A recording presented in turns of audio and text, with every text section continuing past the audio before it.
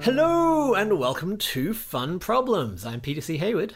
I'm AJ Brandon. And today we have a very special episode. Why is that, AJ? Because we don't have Alex Horn. Yes, he's had a great run with us. What's even the point? We have to move on, Peter. So this is Fun Problems, the problems of fun. This is a game design podcast where we talk about the fun problems of designing a game. And a game is really just a series of fun problems. So that's why it's called that. That's our standard intro. That's the scripted intro we always do. Yeah, something like that. And what are we talking about today, AJ? Today we're talking about probably one of the worst games I've played in the last few years. That Time You Killed Me. It's designed by, it says here, Peter C. Peter Chaywood. It's pronounced Chaywood, thank you. Ooh, this is awkward. So we're doing another design diary episode. Our last one got some very positive reaction. I guess our last two, we did one for Cartouche in a sense. Yeah. I really like doing these. Part of it for me is that I don't read very well. I have ADD, so I find it very hard to keep focused on reading, but I really like the audio format. And I haven't been able to find too many audio design diaries of games. So maybe a lot exist in print that I just don't know about. I know Gabe Barrett does one for each of his games that he publishes. Oh, cool. Okay. Yeah, through the Board Game Design Lab. So they're definitely worth a listen because he dives into not only the design of the games, but also the art process and all that kind of stuff. And I think for his first one, he did a series. I might be misremembering that. But yeah, if you enjoy Board Game Design Lab, which you should, it's excellent. You'll enjoy his design diaries a lot. Yeah, so I think they're really interesting and I don't see too many other people doing it. And I find it super fascinating to see the process, especially because, as we were talking about before we started recording, there's a lot of games that you'll play and it'll be like, oh, this is so clear and so obvious and so well thought out. Well, it wasn't probably that way to begin with, right? It probably went through a lot of iterations before they got to the obvious, clear, right answer for everything. And I'll mention up front that I did do a design diary for Board Game Geek for That Time You Killed Me, which was very popular. Check that out. AJ will put a link in the show notes. And so this one's going to be a little bit different in that we're going to go full spoilers. Do you want to describe what That Time You Killed Me is? Yes, so That Time You Killed Me, which is actually really good, by the way, is I think the first game that does time travel right in a board game. Arguably Anachrony, but there's a lot of controversy with that. But in the game, it's kind of like 4D chess, where you've got 3 different playing boards and you're playing an abstract strategy that encompasses all 3 boards. There's the past, the present, and the future, and the actions that you take in earlier timelines are going to affect the ones in future timelines.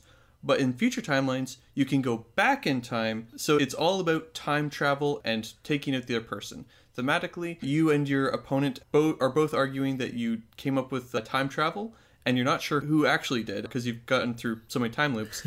And so you just try and kill the other person so you can say that you did it. And notably, it's a campaign game, which Yes. is also unusual for an abstract. So I think it's probably the first campaign abstract. I'd have to think so. And so Pandasaurus, who are the publisher, I did not publish this one through Jelly Bean. This one is through Pandasaurus Games, who did Dinosaur Island and many other games, Machikoro, a bunch of other games. They really marketed it heavily as like, spoilers. We're not going to tell you what's in it past the first chapter. So that's how I've been mostly treating it on social media and online, stuff like that. This one, we're going to Dive right in. Look behind the curtain. So again, last chance now for spoiler warning. If you haven't played this and you want to be spoiled, you don't want to be spoiled, then stop listening, go play it, and then come back and listen to the episode. So we went through the basic idea of what That Time You Killed Me is, but do you want to go into a little bit more detail as to the way that the actual mechanics work? Do we want to be specific here? Or? Rather than go into like, on your turn you may do this, I'll just say that the base game you only have the one type of pawn.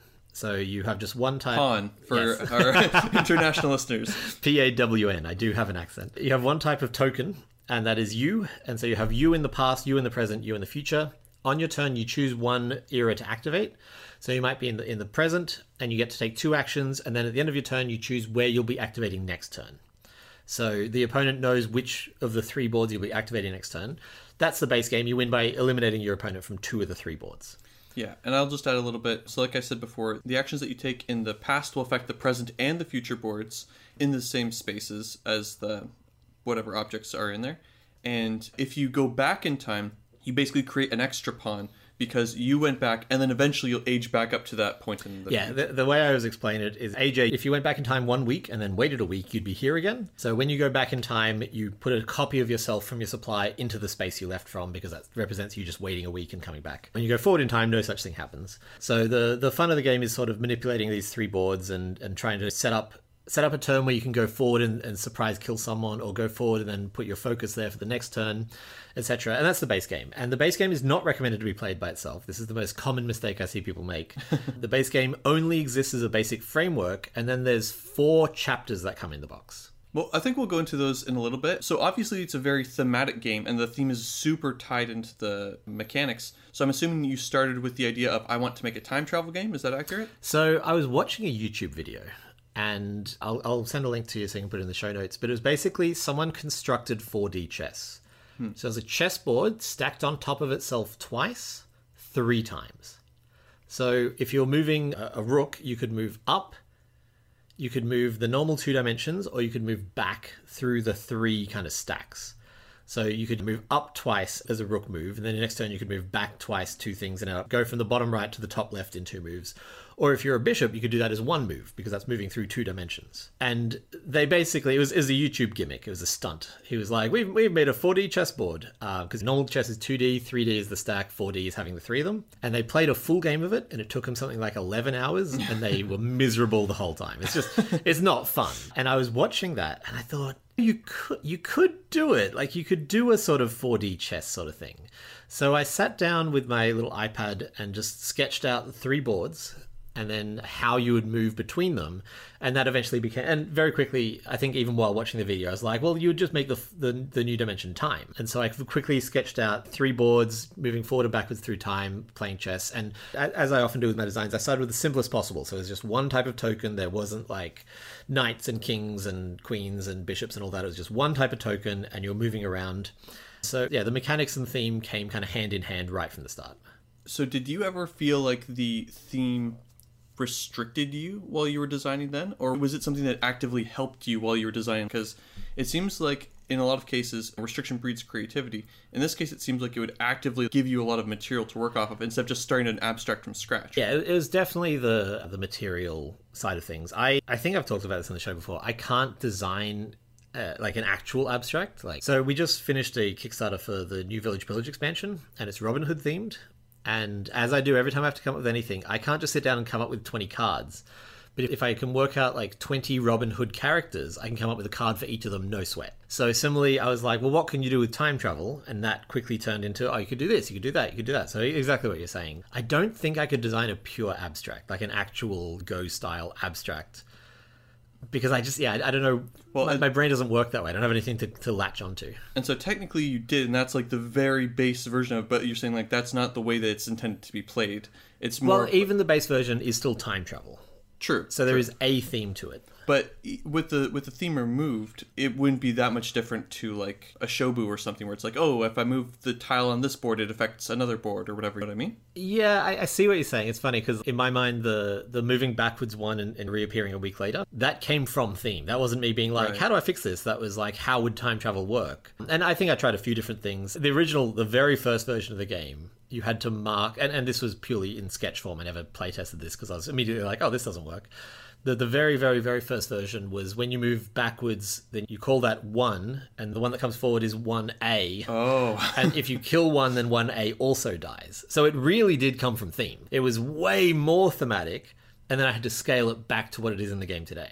So were there any other changes from the very, very original one? And this is just purely sketch. Like, I think I sketched it out, put it aside for a few hours, went to a cafe, sat down to play it against myself, and then was immediately like, oh, this is unplayable. How can I simplify? So the original version had time machines. And so a space on each of the 3 board was the time machine. You had to get to the time machine to travel in time. And then there were other spaces, it was way too complex, that you could like drop a thing that prevented people from time traveling from that space, just stuff like that. I look back now, I'm like, that's a lot of work, Peter. None of that needed to be in the game. But that's what I mean when I say like, I started purely thematic and then scaled it down until it was playable. By the way, that's a really interesting note on letting players do the cool thing more, because the cool thing is time traveling, and you had to be in a specific spot to time travel, and your opponent could take actions to stop you from time traveling, as opposed to the way that the game works now, which is just you can do it from anywhere, and there's no effect, as I remember from any of the modules, that stops you from time There traveling. is one player power. I think it's called Chrono Anchor or something like that. And if you're adjacent to an opponent, they can't time travel. I like that name, by the way. Thank you. Coming up with the names. We'll get into that, but the names was very, very fun to come up with. So you were talking about the early designs and how it was just a bit messy, and so you scaled it back. Was there anything in the versions that came right after that revealed much about the design, or that you had to change dramatically, or that gave you a lot of direction? So I've told this story before in other design diaries interviews, which is that I mentioned that there are 4 chapters and 3 of those chapters just full modules. So the first one is seeds, second one is statues, third one is elephants. The original version of the game, the very first one that I first ever play tested, had all of that. Just immediately everything, because I was like, it's a time travel game, so I want to put in these seeds, I want to put in these statues that do the thing. I think they were actually castles at the time, because I was still thinking chess, so they were like rooks, and then these elephants that did a completely different thing that they do nowadays. That was all in there right from the start, because I was kind of like, it's a time travel game, well, what does that mean? Like, if you've got past, present, future, what can you do in the past that affects the present and the future? And so I came up with all of those things, put them all in. Does this answer your question? Yeah. Since we're talking about the modules now, do you want to go into the modules, like the design of them and how you parceled out what would come first, what would come last? Yeah, so like I said, at the start it was just everything. So the 3 modules are the seeds. It's called growth. If you plant a seed, in that same space in the next era, it becomes a shrub. And a shrub, the way that you win this game is by killing your opponent, and you kill your opponent by pushing him into walls. So it's not like chess where when you land on the space they die. If you move into their space, you push them, sort of like a chips challenge, where you like push boulders around, sort of like that but with your opponent. So if you push your opponent into a wall, so that the 4 walls of the board, they die. And if you push your opponent into themselves, then both copies die, because that causes a paradox. Love that one. Thank you. That was original. Oh, here's a big change. This is actually a change that the developers did. Originally, it was if you were adjacent to yourself, it was a paradox. Oh, wow. Which really tightened up the board. And when they told me they were getting rid of that, I was like, but like, you can just go anywhere at any time? They're like, yeah, because otherwise you can't go anywhere ever. And I was like, oh, yeah, that makes sense. So the seed grows into a shrub, and the shrub acts like a wall. So if you push someone into it, then they die. In the next era, it becomes a tree, and the tree is a freestanding piece that if you move into the tree, it falls over, so you lay it down, and if there's anything in the space it falls into, that dies. So you want to ideally crush your opponent, but you can crush shrubs. Originally, I think this is all changed in the final version, you could crush seeds, you could crush elephants, etc. So that was the first module, growth. Second module is called influence, and you have these statues. So you can build a statue, and when you build a statue, it builds in all 3 eras. If you push a statue, it pushes the same distance in every future era. So if you push it up 1 in the past, no matter where it is in the next era, it moves up 1. In the future, it moves up 1 as well. And because you can push it in the present and it would only move in the future, not the past, they can come out of line. And so you can end up with these situations where you can push one and it'll crush someone, and then it'll push a tree over or whatever in the third one. The original version of elephants that I designed was there was 2 elephants in the past, 1 elephant in the present, and none in the future. When you were orthogonally, this whole game is orthogonal. So when you're orthogonally next to an elephant, you could command it, and you could move it any of the 8 directions, including diagonal. So that was sort of the thing about elephants, is that they could move diagonally. And I think originally they just pushed. So you could push things diagonally. It ran into this weird thing where, like, if you push someone diagonally into a wall, do they glance against the wall? Do they get crushed into the wall? And you could ride the elephants. So you could move onto an elephant, and now you're riding this elephant moving diagonally. But if you're on an elephant, you're vulnerable, because if someone pushes you, you fall off the elephant and die. So that was the original. This is nothing like the actual final game. I was going to say. Yeah, it's not like this at all. And the reason that I like this so much is that if you ever moved an elephant into another elephant, an elephant would appear in the next era in that spot. Oh, so you could breed the elephants and have elephants appear later on. I thought that was the funniest, cutest, like most time travel-y thing you could possibly do. The developers were completely right to cut it. At the time, I was so in love with that idea. Kill your darlings, tragically. Oh yeah, get other people to kill your darlings. Yeah. So those are the 3 modules, and like I said, in the original version, it started with seeds and statues and elephants all at once. And I played it with Marek Tupi, who's a local game designer at one of the game nights that you might have been at. Yeah, I met him briefly. Yep. No, that you might have been at the first playtest. Cool, yeah. And he was just like, Peter, this is overwhelming. Like, I can't pass what's going on, let alone actually strategize and make clever decisions that work. So I sat down and I was like, maybe my reference card just isn't good enough. So I redid the reference card and brought it again. People were like, my head is exploding trying to play this game, because not only is it time travel, but there's you, and then there's the 3 other components that not only had their own rules of time travel, like the breeding and the planting and the moving, but also interacted with each other in different ways. So it's, what's it called, set theory, where you have like 4 things, and every connection between those 4 things is also a thing. And suddenly, and this is all on top of I don't think it's unintuitive, but it takes a game or 2 to understand the time travel. So you had to learn the time travel and the time travel of all the 3 objects, and how they interact, and strategize, and how to win. It was impossibly too much. It was unplayable by humans. And so that, I didn't know what to do for a long time. I was genuinely just like, do I just publish 2 of the modules? Like, how does this work? Because I always want to make the best game. Yeah. Like, I don't want to be like, hey, here's a bunch of ideas, make your own game. And I couldn't work out like how to do it. And then I was playing with, his name's Stevo Torres, who's actually the graphic designer at Pandasaurus, who ended up working on this game. This is well before it was signed or anything like that. I played it with him and he just loved it. He just went nuts for this game. We were at GAMA, which is the professional convention for board games. And he just kept on coming back and playing it again and again and again. Because at this point I'd split out the 3 modules. And I was supposed to play testing one module and he was like, great, again. And I was like, I have other modules. He's like, cool. And so we played all the modules and we played them in combination. And he said to me, and I really distinctly remember this, he was like, this is such a cool sandbox, like, to play in. And I was like, oh, it could be a sandbox game. Like, I could publish it with the 3 modules and you choose which ones to go in. And then I was like, but how would people learn? Because again, I don't want to be like, hey, you've chosen to play this game, now choose which game within this game to play. Yeah.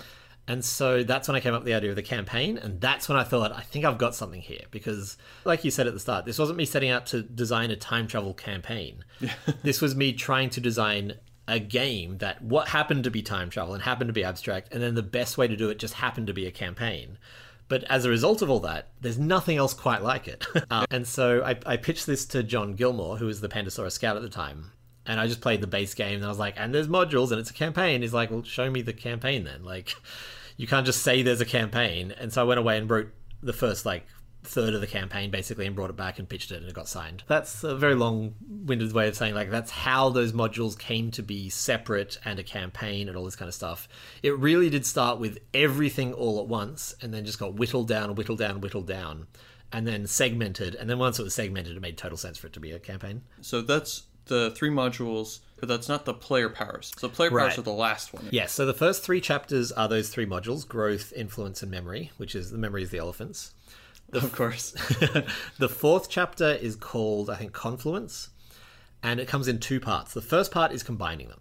So you play a game with the trees and the statues, then you play a game with the trees and the elephants, then you play a game with the elephants and the statues, and then you play a game with all of them.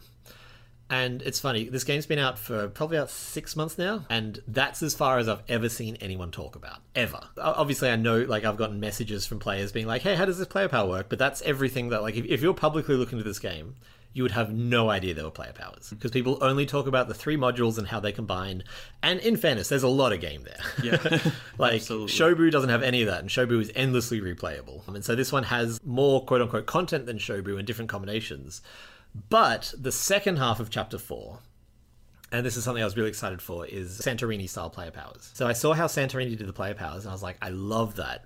And this game is sandboxy enough, and I love coming out with content, that I was like, I could design 100 fun player powers. Like, this is really fun for me. I don't actually know how many there are in the final game. I would guess around 30. Wow, that many? Yeah, there's a lot, yeah. Wow. So the way that it's structured is when you get to the final half of the 4th chapter, you open up an envelope and it has 4 player powers in it. And it says, you play these, here's how player powers work. There's a draft mode where you put all 4 out and one player chooses, the other player chooses, and the second player chooses who goes first, something like that.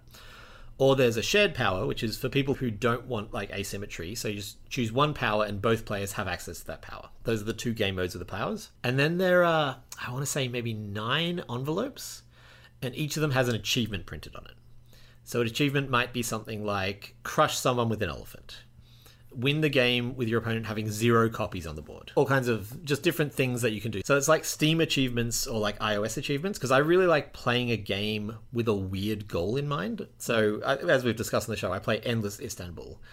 And I have unlocked, I think, every Istanbul achievement on Steam, which is stuff like win a game without upgrading your caravan, win a game in less than 7 minutes, win a game against all 4 opponents, etc. Like, anything you can do in that game. So there's a list of achievements, and I just like those little goals. So That Time You Killed Me comes with a bunch of these envelopes, and each envelope has 4 new player powers in it. So every time you unlock an achievement, you write your name on it, and that's sort of the big campaign, whoever writes the name on the most envelopes. But as well as that, you get these new player powers that you can mix into the deck and play, etc. That's really cool. Yeah, we've talked before about unlockable content and how that just keeps it so exciting and so fresh. In a lot of games, you'd have, like, oh, here's a new, I don't know, sword or whatever, and maybe the ability of the sword is a little bit more complex that you would unlock later. I haven't seen it too often where it's, like, so many little drip feeds of new stuff, but each one has such a big impact. Right? Charterstone, I think, does a pretty good job of this. Really? Okay. Charterstone, as you play Charterstone, you keep on unlocking envelopes or whatever, and a lot of them will be new player powers. Cool, okay. I don't feel that those are particularly balanced. I got one of those and I won our campaign by like a third because have you played Charterstone? I haven't played Charterstone. Oh, I have issues with Charterstone. I think it does a lot of good stuff, and I think it does a lot of stuff that I just wish had been boiled for a little bit longer before it was served. But Charterstone's base mechanic, I'm going to jump into this, is that every turn you put out a worker, you only have 2 workers. If you have no workers, you have to pull them back. That's your action.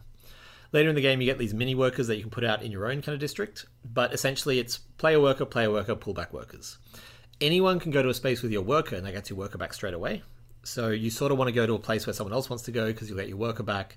It's a nifty little mechanic. The player power I unlocked was you can pull back your workers for free. So I just got a third more actions than anyone else. And they sort of like softly encourage you to try different player powers because you end up with a whole collection of them. You choose one per game.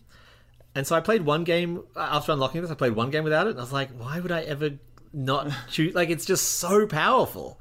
So powerful, and also it kind of removes the fundamental mechanic of the game because now you don't care if people bounce back your workers because you just get them anyway. It was a very weird choice. So hopefully that time you killed me powers are not that unbalanced, but there are a lot of them, and they're themed to the envelopes. They're a lot of fun. And then once you've unlocked every other envelope, there's a final envelope that says unlock this once you've unlocked all the other envelopes. That one contains, I think, 7 or 8 different game modes. Because I love this kind of sandbox stuff. So one of them, like, instead of planting seeds, you can plant your opponent's pieces. And, like, one of them is the old paradox method, where if you're adjacent to yourself, then it's a paradox. Okay. But if you do it to yourself, you can move, instead of them both dying, you can move one of them anywhere on the board. One of them is called past mistake. There's no past board. You're only playing on the 2 boards now. And there's like rules around that. So like with this game, more than anything else I've ever made, there is 10 years of content in there. I was gonna say your superpower has always been generating lots of content, and like this is it one, to 11. I got to flex. I really got to just like fill it with content. And so, like I said, not only have I never heard anyone talk about the player powers, I don't even know if anyone's unlocked that final envelope. You can open them at any time, of course, but gamers being gamers, they're more likely to wait until they've earned it. And some of those unlock conditions are quite tricky. What you should have done is in the very last envelope be like, if you got here legit, send me an email or something. Yep. Yeah, if anyone listening to this has unlocked it, let me know, because I would love to. I've never seen anyone discuss any of this stuff. And it's like I said, Santorini is obviously a very good game, and that existed without the player powers for a long time. And then the draw of modern Santorini, I think, is the player powers.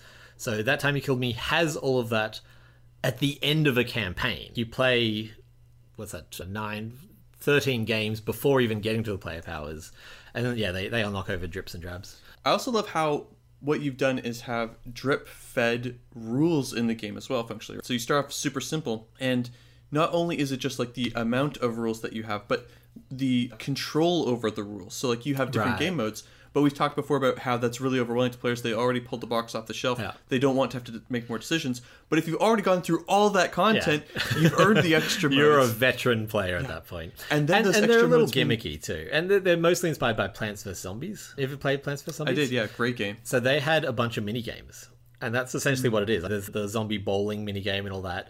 And I was just like, I want to have a bunch of mini games. They're all in that final envelope. But yeah, like you said, it's for the veteran players. So a big question I have from listening to everything you were just talking about is how the heck do you design a rule book when the content and everything is unlockable? Do you just have the rules on reference cards and not have the complete rules in the rule book? So what I wanted, and I got outvoted on this one, again, probably correctly, I didn't want a rule book. Whoa. Yeah, I wanted to do it Friedman Freeze Fable style, where Flea is one of my favorite games. I really like Flea, which is just a little 4-player co-op, pure co-op too, with no rulebook. You open the box, it's just a deck of cards. You look at the first card and it tells you how the basic game works. The second card tells you how the next thing works. And then as you go, you'll find new rules within. So when I pitched this game, it was the boxes, which had the pawns and the trees and the elephants and the statues, and a deck of cards, and that was it. No rulebook. So Jeff Fraser, who is my cartouche co-designer who we've had on the show before, he ended up doing a lot of the dev on this, and especially the rulebook. And he playtested and he was like, look, it's just not fun to try to find a specific rule and it's on a card somewhere. I've done a lot of work to make the cards. The front was like the quick reference. And so if you're like, wait, how does Paradox work? You can check the front and then flip it over for like the exceptions and stuff like that. It was sort of like basic rules on the front and then clarifications on the back. And he was like, it's just not fun to have all these cards out when you're playing, especially once you combine all the modules. You need like 15 cards sitting at the side that you need to reference. So there is a rulebook, and it just has the big stop, don't read any for each of the things. It doesn't go into any details about any of the player powers. It was really important to me that we didn't have a player power reference. And I think so far I've only had maybe 2 questions on BGG, just being like, wait, how exactly does this work? And I've had to clarify. But considering, again, how many player powers that is, that's pretty good. Yeah, how many player powers and how many different mechanics they interact with, right? So far there's only been, I think, 2 of those. We tried really hard to make those as autonomous and atomic as possible. But there is just a full rule book and you learn from the rules.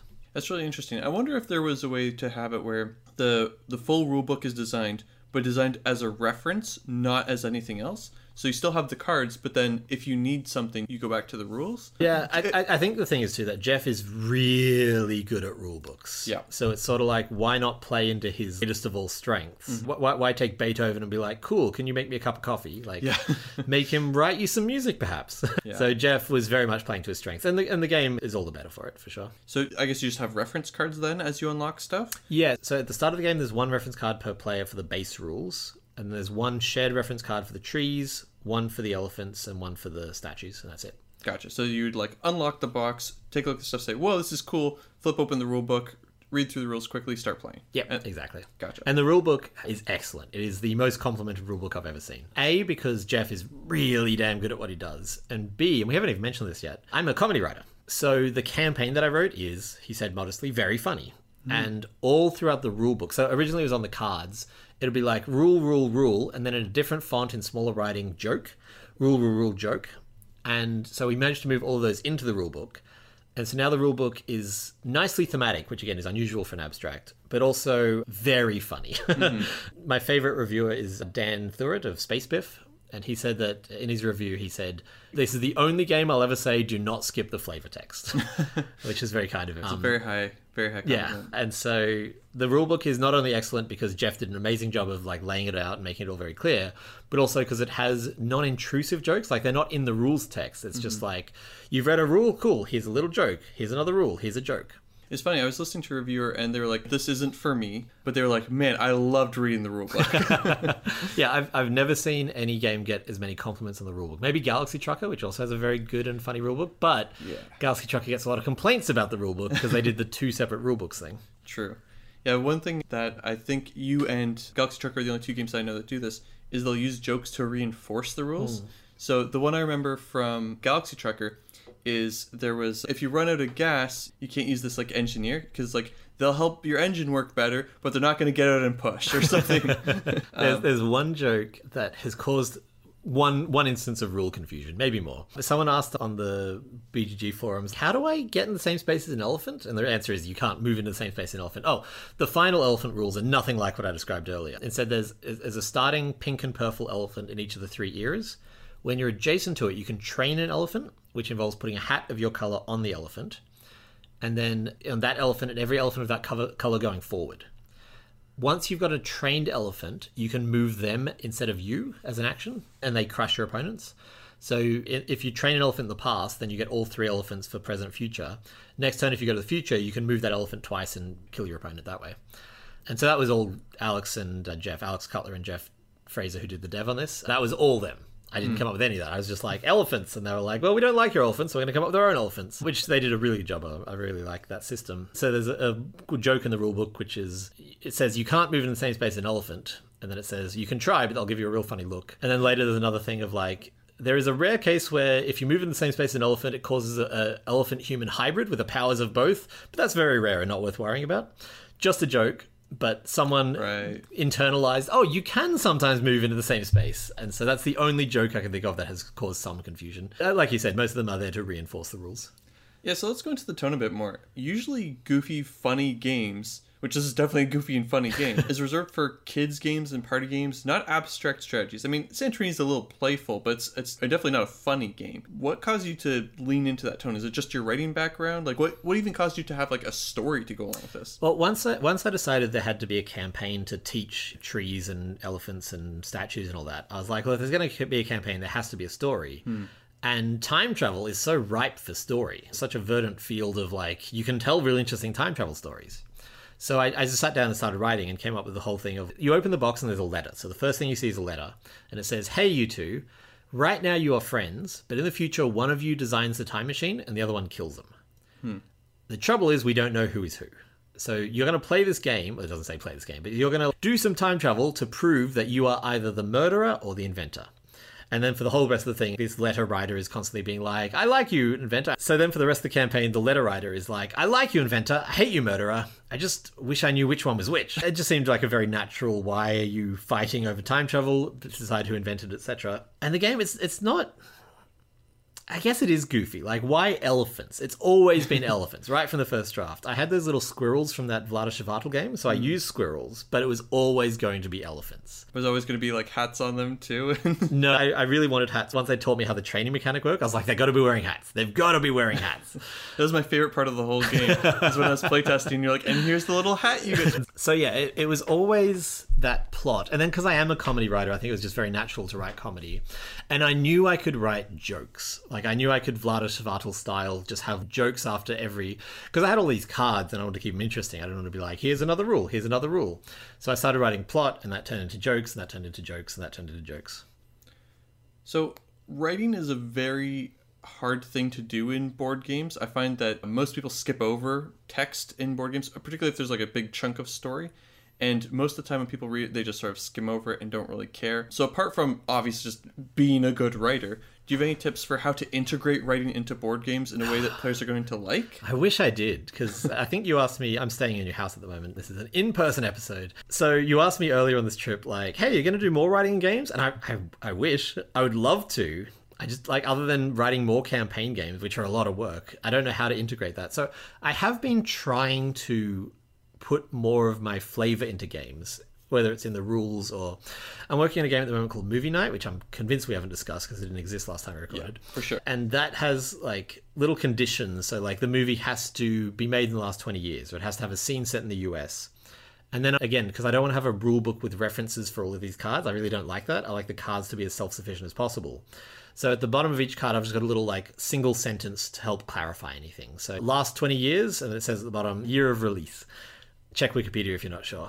But not every card needed that. So with scenes in the US, I put including Florida, which is just a little dig at Florida, just a little joke. So I'm trying to put more of those jokes into games, but in terms of getting to sit down and write a whole plot and stuff like that, it's hard to find the opportunity because, like you said, people open the rule book, first page is law, cool, skip that, let's get to the main thing. So Village Pillage has always had the little bits of personality and stuff like that. Dominion, I think, does a really good job of the blurb on the back of each one. It's just funny. It's just a funny blurb on the back of every Dominion expansion.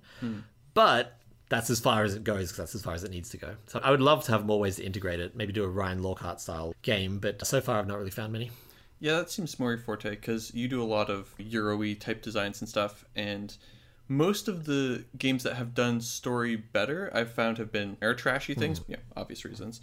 But like Kingdom Death Monster, we've discussed earlier, is my personal pick for best story game, because you do have those writing chunks, but they're small and they're interspersed with gameplay. Well, that was one thing with That Time You Killed Me, is there's no big chunks. Like, I guess, so I mentioned that there's a reference card for each of the things. On the back of those, that was all the space I had for, like, story. So it's always a card's worth of story, and I actually got the InDesign files directly from Stevo, so I could write it exactly into how it finally fit to, like, make perfect use of it and not have hyphenated words over lines, which drives me nuts and stuff like that. But I didn't have a whole page of the rulebook. The opening letter is the exception, but that explains the whole premise. And I'm pretty sure the opening letter is why this game got signed, because John really liked it. He brought it to Nathan and Molly, who own Pandasaurus, and they read the letter, and they were just cackling, and they were like, this is great, it's got personality.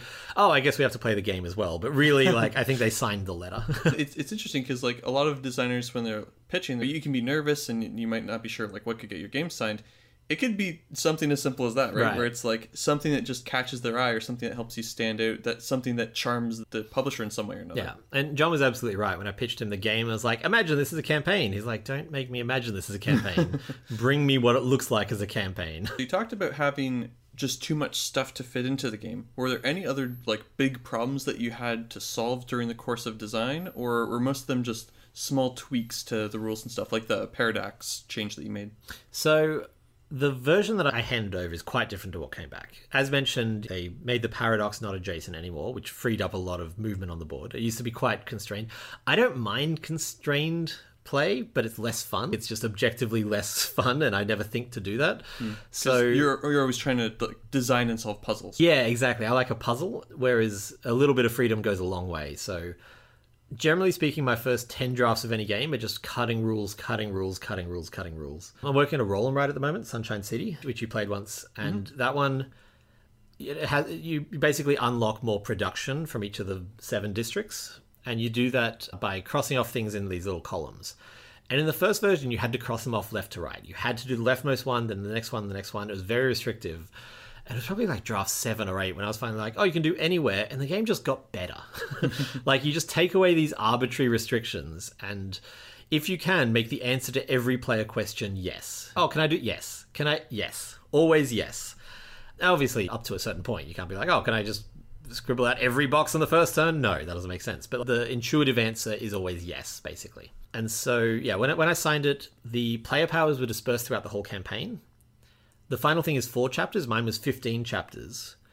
And a chapter would be like, here's some player powers. The next chapter would be like, here's the seeds, but they already exist on the board, you don't plant them. The next one would be like, now you can plant them.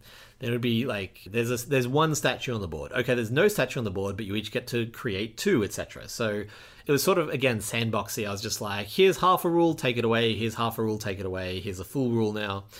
And the player powers were dispersed throughout the entire thing. So Jeff and Alex did a really job of fixing the elephants, fixing the paradox rule, and then cutting it down from 15 chapters to 4, and just making each one a full, complete, robust rule set. So you don't have to learn half a rule ever. Right. That makes sense, because I see where you're going with that, where you want to like slowly drip feed people the rules. Well, especially because the rules all had to fit on a card. Yeah, very So true. I couldn't fit every single plant rule on a card, so it was just like, here's how they interact. Okay, next time, here's how you make them, and you already know how they interact from the previous card. So again, the rulebook was the right move, and that's another reason, because it didn't restrict me in that way. That reminds me a lot of Portal, though, where you... Yeah, you start without actually holding the portal gun, or you just have one portal gun, then you get the second one, and so on. Portal is very much the tone of this game. But yeah. I think that time you killed me is inadvertently a Portal quote. No kidding. What was your favorite moment during playtesting? Was there a moment where you were like, oh, this is the fun of the game, or like where something really clicked for you? Yeah, so for a long time, the game was you won by eliminating your opponent from the future, because that's where you invented time travel. Okay. And it wasn't that fun. So I was like, okay, you eliminate them from the past. And that was more fun, but it didn't quite work. And then one day, I don't remember the order, but the ability to choose, the being forced to choose which era you travel in next, that was a huge step forward. But I remember the day that it was like, oh, any two of the 3 boards, and you win.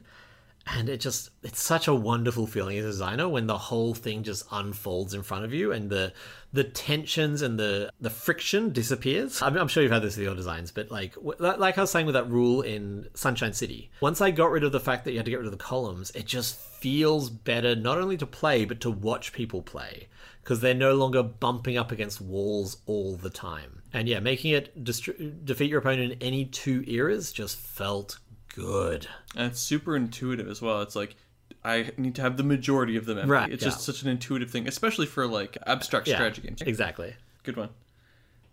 The other, and this is a bit of an ego stroke moment, is like with Steve-O, there's a certain type of person that this game worms into their head. And so there was a gentleman at Origins who came back and played it again and again and again, and then messaged me about once a month for the next year, being like, is this out yet? When's this coming out? I want to play this. And Frankie, actually, who we recorded the last live episode at her house, she and her girlfriend Jenna played it. And about once a month, Jenna would be like, so is the time travel game out yet? It's just, that was part of what made me be like, okay, I think I'm onto something here. Because it really gets in people's heads, and they just want to do more time travel abstracting. It's gotta feel so good. It feels good, yeah. So when you ask what felt good, I'm like, that felt pretty good, not gonna lie. So you're obviously a publisher, and every game that we've talked about so far has been a game that you yourself have published. Obviously you didn't publish this one, and we've gone into like how you got it published through Pandasaurus, but why did you want to go through someone else instead of yourself? Yeah, so 2 reasons. One is that every game we've published, every game we've ever printed to date has been a card game. Village has some wooden turnips in it. Goblin Teeth has some dice in it. And that's it. That's as far away from cards as we've gotten. We've only ever printed card games and then occasional tokens and dice. This game is not a card game. This game is a board and pieces and custom pieces of different shapes and sizes and legacy boxes that have to be unlocked in a certain order. And it's just so far outside my comfort zone that I was like, I don't want to mess this up. So we could have run a Kickstarter. I think it would have done pretty well. And we could have funded it, and we could have printed it, and we could have had it as a coffee bean game or a jelly bean game. But I just really didn't trust not even trust. I knew that I didn't have that knowledge. I don't have the knowledge to do that reliably. We're in the middle of printing cartouche at the moment. I'm getting samples because I'm like, I don't know what this is going to look like. I've never done a bag of tiles before. I've never had punchboard except for the turnips in Village Pillage. And True. The turnips are the thing that people complain about the most. So like, I know that I don't have the expertise required for that.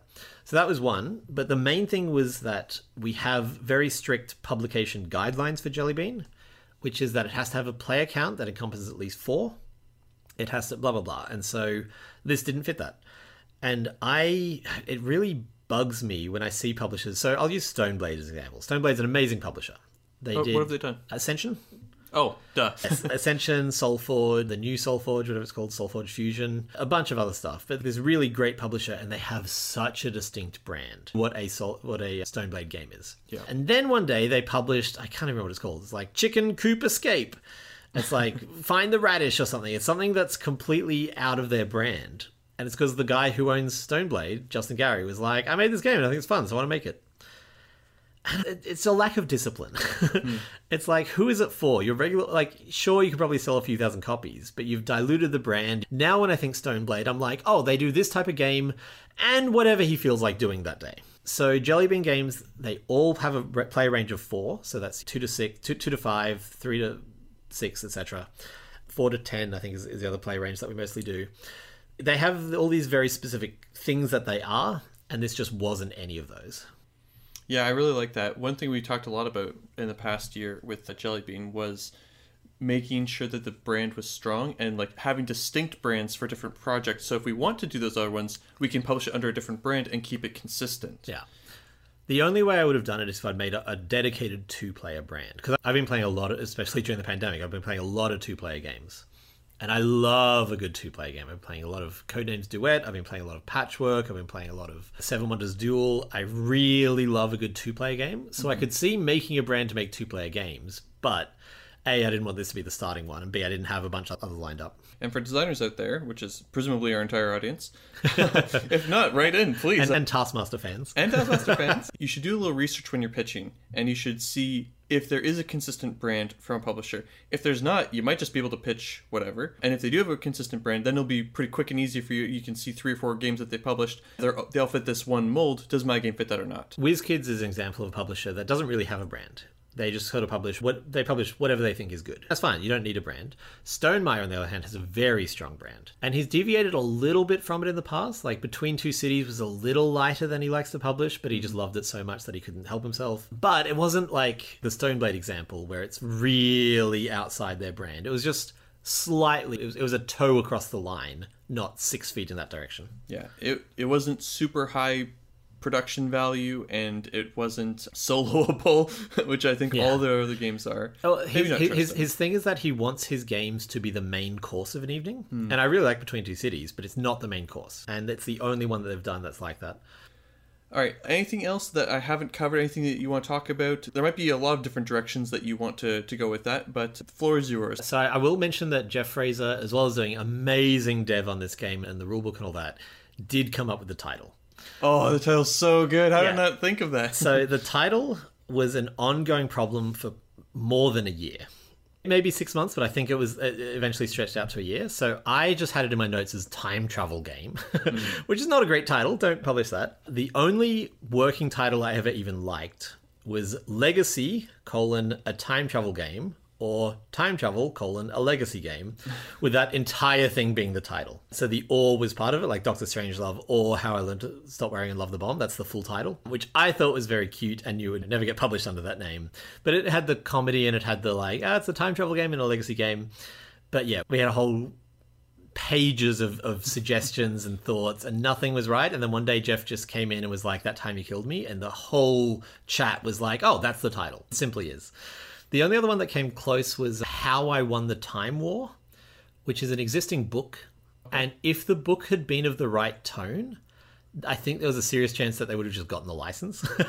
Because How I Won the Time War does make sense. We always wanted it to be like a sentence. We wanted that sort of first-person sentence. But How I Won the Time War is a really dark and heavy, and it just didn't make any sense for the tone of everything else that we'd written. This is a tangent, but I'm going to touch on it anyway. You said that it's a legacy game. Can you define what you think a legacy game is? It's not a legacy game. That was the biggest problem with Gotcha. that title. It's the only destruction, quote unquote, is that you write on the envelopes. That's it. Everything else is purely reusable and resettable. So it's not a legacy game. It's a campaign game, and it wasn't deliberate. It was just it happened to be the best way to do it was a campaign. We could have forced some legacy elements into it, but for an abstract, I don't think you want that. You don't want to write on the board and be like, this spot you can't time travel from. Yeah, I feel like the people who like legacy games and the people who like abstract strategies don't necessarily have a huge overlap. Yeah, it wouldn't have been a good fit. Anything else you want to talk about? The only other thing I'll mention is there were two things that I really wanted in the game that we couldn't get in for production cost reasons. But in my mind, this is the canonical way to play the game. So the first is that there's 3 boards, past, present, future. In all my prototypes, including the one that I pitched, they were elevated. So past was on the table, present was a little bit above it, and then future was above that. And that was that was what made it a 4D game. Right. That and the fact that you used to be able to get on the elephants. So without it, it's technically only a 3D game. People always call it 4D, but really there's only 2 dimensions and then time, so it's a 3D game. And the reason I like it so much is it gave the game even more visual presence on the table. It just looked really cool. People would be like, even with the 3 boards, people stop and they're like, what are you playing? But with the elevation, people are like, oh, you are a smart person. Now I think about how many other games have more than one board that interact with each other, right? Yeah. It's Alex Cutler, who also did dev on That Time You Killed Me, and I have been working on a massive heavy Euro called Providence, which also has 3 boards, which are sort of past, present, future. And it was after it got signed, but way before it got published. And he was like, we should make a game. And I was like, I kind of want to make a city building time travel game. And if you play it now, you would not think of it as city building time travel, but it does have that 3 board thing. I'm also working on a completely separate abstract that has 3 boards, but they're not used as 3 time eras whatsoever. Gotcha. So the reason I like the elevation is not only for the table presence, but also because it just made you don't duplicate going forward a little bit more intuitive. Because you're jumping up when you go forward, it feels like that takes your energy. But when you go back, it's so easy. Of course, you can put another one of yourself. Like, it's not really necessary. The other thing, too, is once you've signed the envelopes, once you've signed every envelope, you determine who is the actual winner. And I really wanted this, and they couldn't do it, and I was so bummed. I wanted the final box or envelope that you open once you've unlocked everything else to have a pin. And that says, you are the winner of this universe, but if you meet someone else with that pin at a convention, then you have to challenge them to see who's the winner of the multiverse. I just thought that would be such a fun idea. And they offered to do it as a promo, but I was like, it doesn't really work as a promo, because it'd have to be a promo that you're not allowed to open. Like, hey, get this promo, put it in your box, and then never touch it, which is not super compelling. Yeah. Oh, that's such a shame. I love that idea. Yeah. Because it's such a competitive game, too. There's this idea that if you play a game a lot, you become that guy, especially in like fighting video games or whatever, where you play it all the time by yourself. Then you come and you get better than all your friends. And then you're always looking for that guy. And then that's just really cool to meet people. If you're at a con and you're like, oh, I'd really love to play this with someone. Yeah. If you see someone wearing it, then you're like, oh, they won their campaign. So I guess the only other thing is, like I said, there's a lot of player powers. There's dozens. I don't know the exact number, but there's dozens of player powers in this. And my ideal form of the game would be that every player power is balanced against every other player power. And that's obviously impossible. Like even Santorini, if you go online, there's like, hey, this one doesn't work against this doesn't work against this.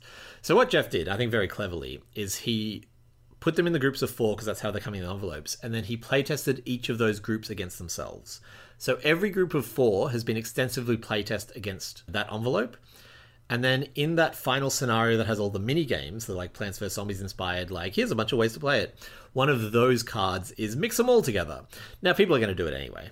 In the same way as people are going to open the envelopes when they get bored of trying to unlock specific things. They're just be like, let's just open it. Yeah, cool, let's just open it. People are going to be like, let's put all the powers together. That'll be the natural thing. But yeah, Jeff was just like, Peter, it is literally impossible to playtest every power against every power. And my thinking was like, well, just make sure that they're all a basic level of power and that it's consistent. So when I was doing it, before I got signed, I had these 3 base powers. The first 3 that you unlocked, I would playtest every player power against all 3 of those. And that was my way of being like, okay, if they're equal to each of these, then they're mathematically equal to everything. But we threw out a lot of player powers too. I had like 100 when I pitched it because I generate infinite content. And he was like, look, this one's too similar to this one's not fun, this one. But then a few of them was like, this one against this one actually is a hard counter. Like if you draft this one and this one, it's just not fun. And so you could put them in separate envelopes. But that's what made me realize, oh, even though they're all balanced to the same basic 3, that doesn't mean that they're all equal. Right. You can't do it. There's not enough hours in the day. If we had a Kingdom Death Monster style house in Brazil of people who were just playing That Time You Killed Me all day, every day, sure, we could do that. But even then, only maybe. If you look at Magic the Gathering, think of how many people they have on their teams, and they still miss things. Yeah, and I was thinking about Santorini. I forget what the 2 powers are, but I encountered that where it's not a hard counter, but it's basically their ability neuters mine. Like right. It's almost completely useless now. And they still get to do other things as well with their player power. And you can use it as a constraint. So, like, if you have one that says your enemies can't push elephants, cool, but now you can never have another power that is like, can't crush you with elephants. Great. Now every elephant power is useless against that. Right. So, yeah, it's an interesting one. But I think having those, like, sets gives you, like, obviously tons of playability on top of the regular game.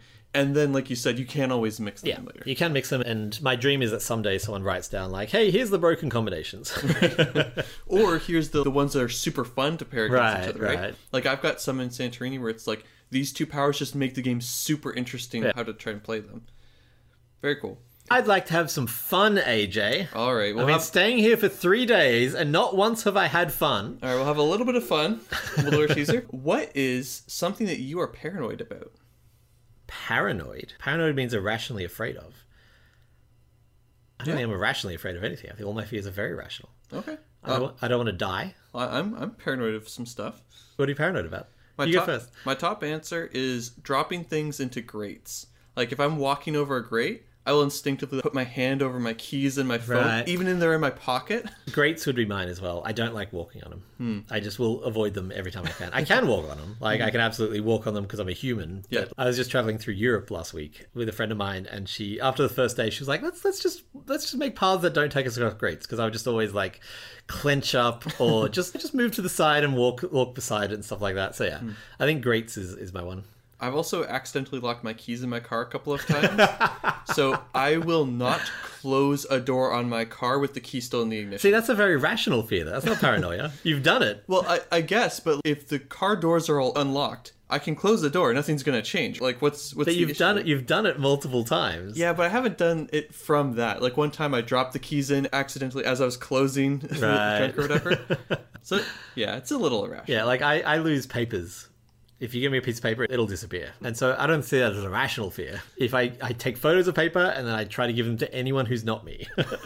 That's my technique. I lost my car title. Did I tell you about this? No. So Alex Cutler, who's just the star of this episode. Hey, Alex. I bought his car from him in North Carolina, then put it on one of those trucks, landed in Los Angeles, and I got it, and the title is gone. No idea. Thought I put it in the glove box because that's the sensible place to put it, or maybe it's not. I don't know. I put it somewhere. It disappeared. And then, this was in March 2020. Right. So I needed to not only get a new title, which is a whole process, but I needed to get a new title from my friend who I bought it from, who had also moved state. So I just didn't have a title for about 2 years. And then my car got impounded and I had to pay $3,000 to get it out. It was a nightmare. Jeez. But it's a very rational fear Yeah. to lose paper. So I really, really do lose paper. NFTs have all kinds of problems, but if they could replace paperwork, oh, it would all be worth it. It would all be worth it. If I could just have a car title be on my phone, I'm fine. But I have to have the physical paper, and it's costly and painful. Our teaser for next episode is next episode, we are going to be talking about arguably one of your top specialties, Ooh. kids games. Oh, that's an interesting way to put it. I don't know if I agree, but we'll find out next time. I'd say content than kids games, no? I don't make kids games. Well, yeah, it's the kids games that also work for family. No. Ooh. No. Well, I've misled you. You've been misled. Well, let's save this discussion for next episode. What a teaser. You should go buy That Time You Killed Me. We're just reprinting it. Bunch of copies. It's now by far my most successful game, which is very nice on one hand to have a hit. On the other hand, I'm like, it's the one I didn't publish. It's funny because I've played that game so much, but I've only played the prototype, and I've seen the physical copy, but it was someone else's copy, so I didn't get to see any of the modules. So I don't get to see what the hats look like yet, which is the one thing I want. The second printing, they're even better. The first printing, they had an issue where you could only put them on one way. They fixed that for the second printing. So be glad that you held out, AJ. Be glad. What kind of hats are they? They're bowler hats. Bowler hats. Acceptable. If you ask Americans, they're top hats, because Americans don't know different hats, but they are bowler hats. I asked for top hats, bowler hats, or fez. I really wanted the fezzes. Yeah, it's a very elephanty kind of thing. And also the time travel. Come on. Doctor Who, one of the Doctor's famous favorites of Fez. Yes, I'm not a Doctor Who fan, which seems out of character. But anyway, At That Time You Killed Me, go buy it, and thanks for listening. See you next time. Bye.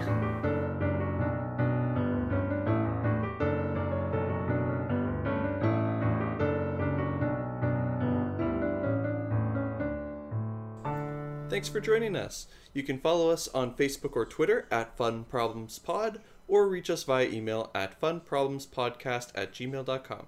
We'd love to hear from you, and if you enjoyed the podcast, please tell a friend.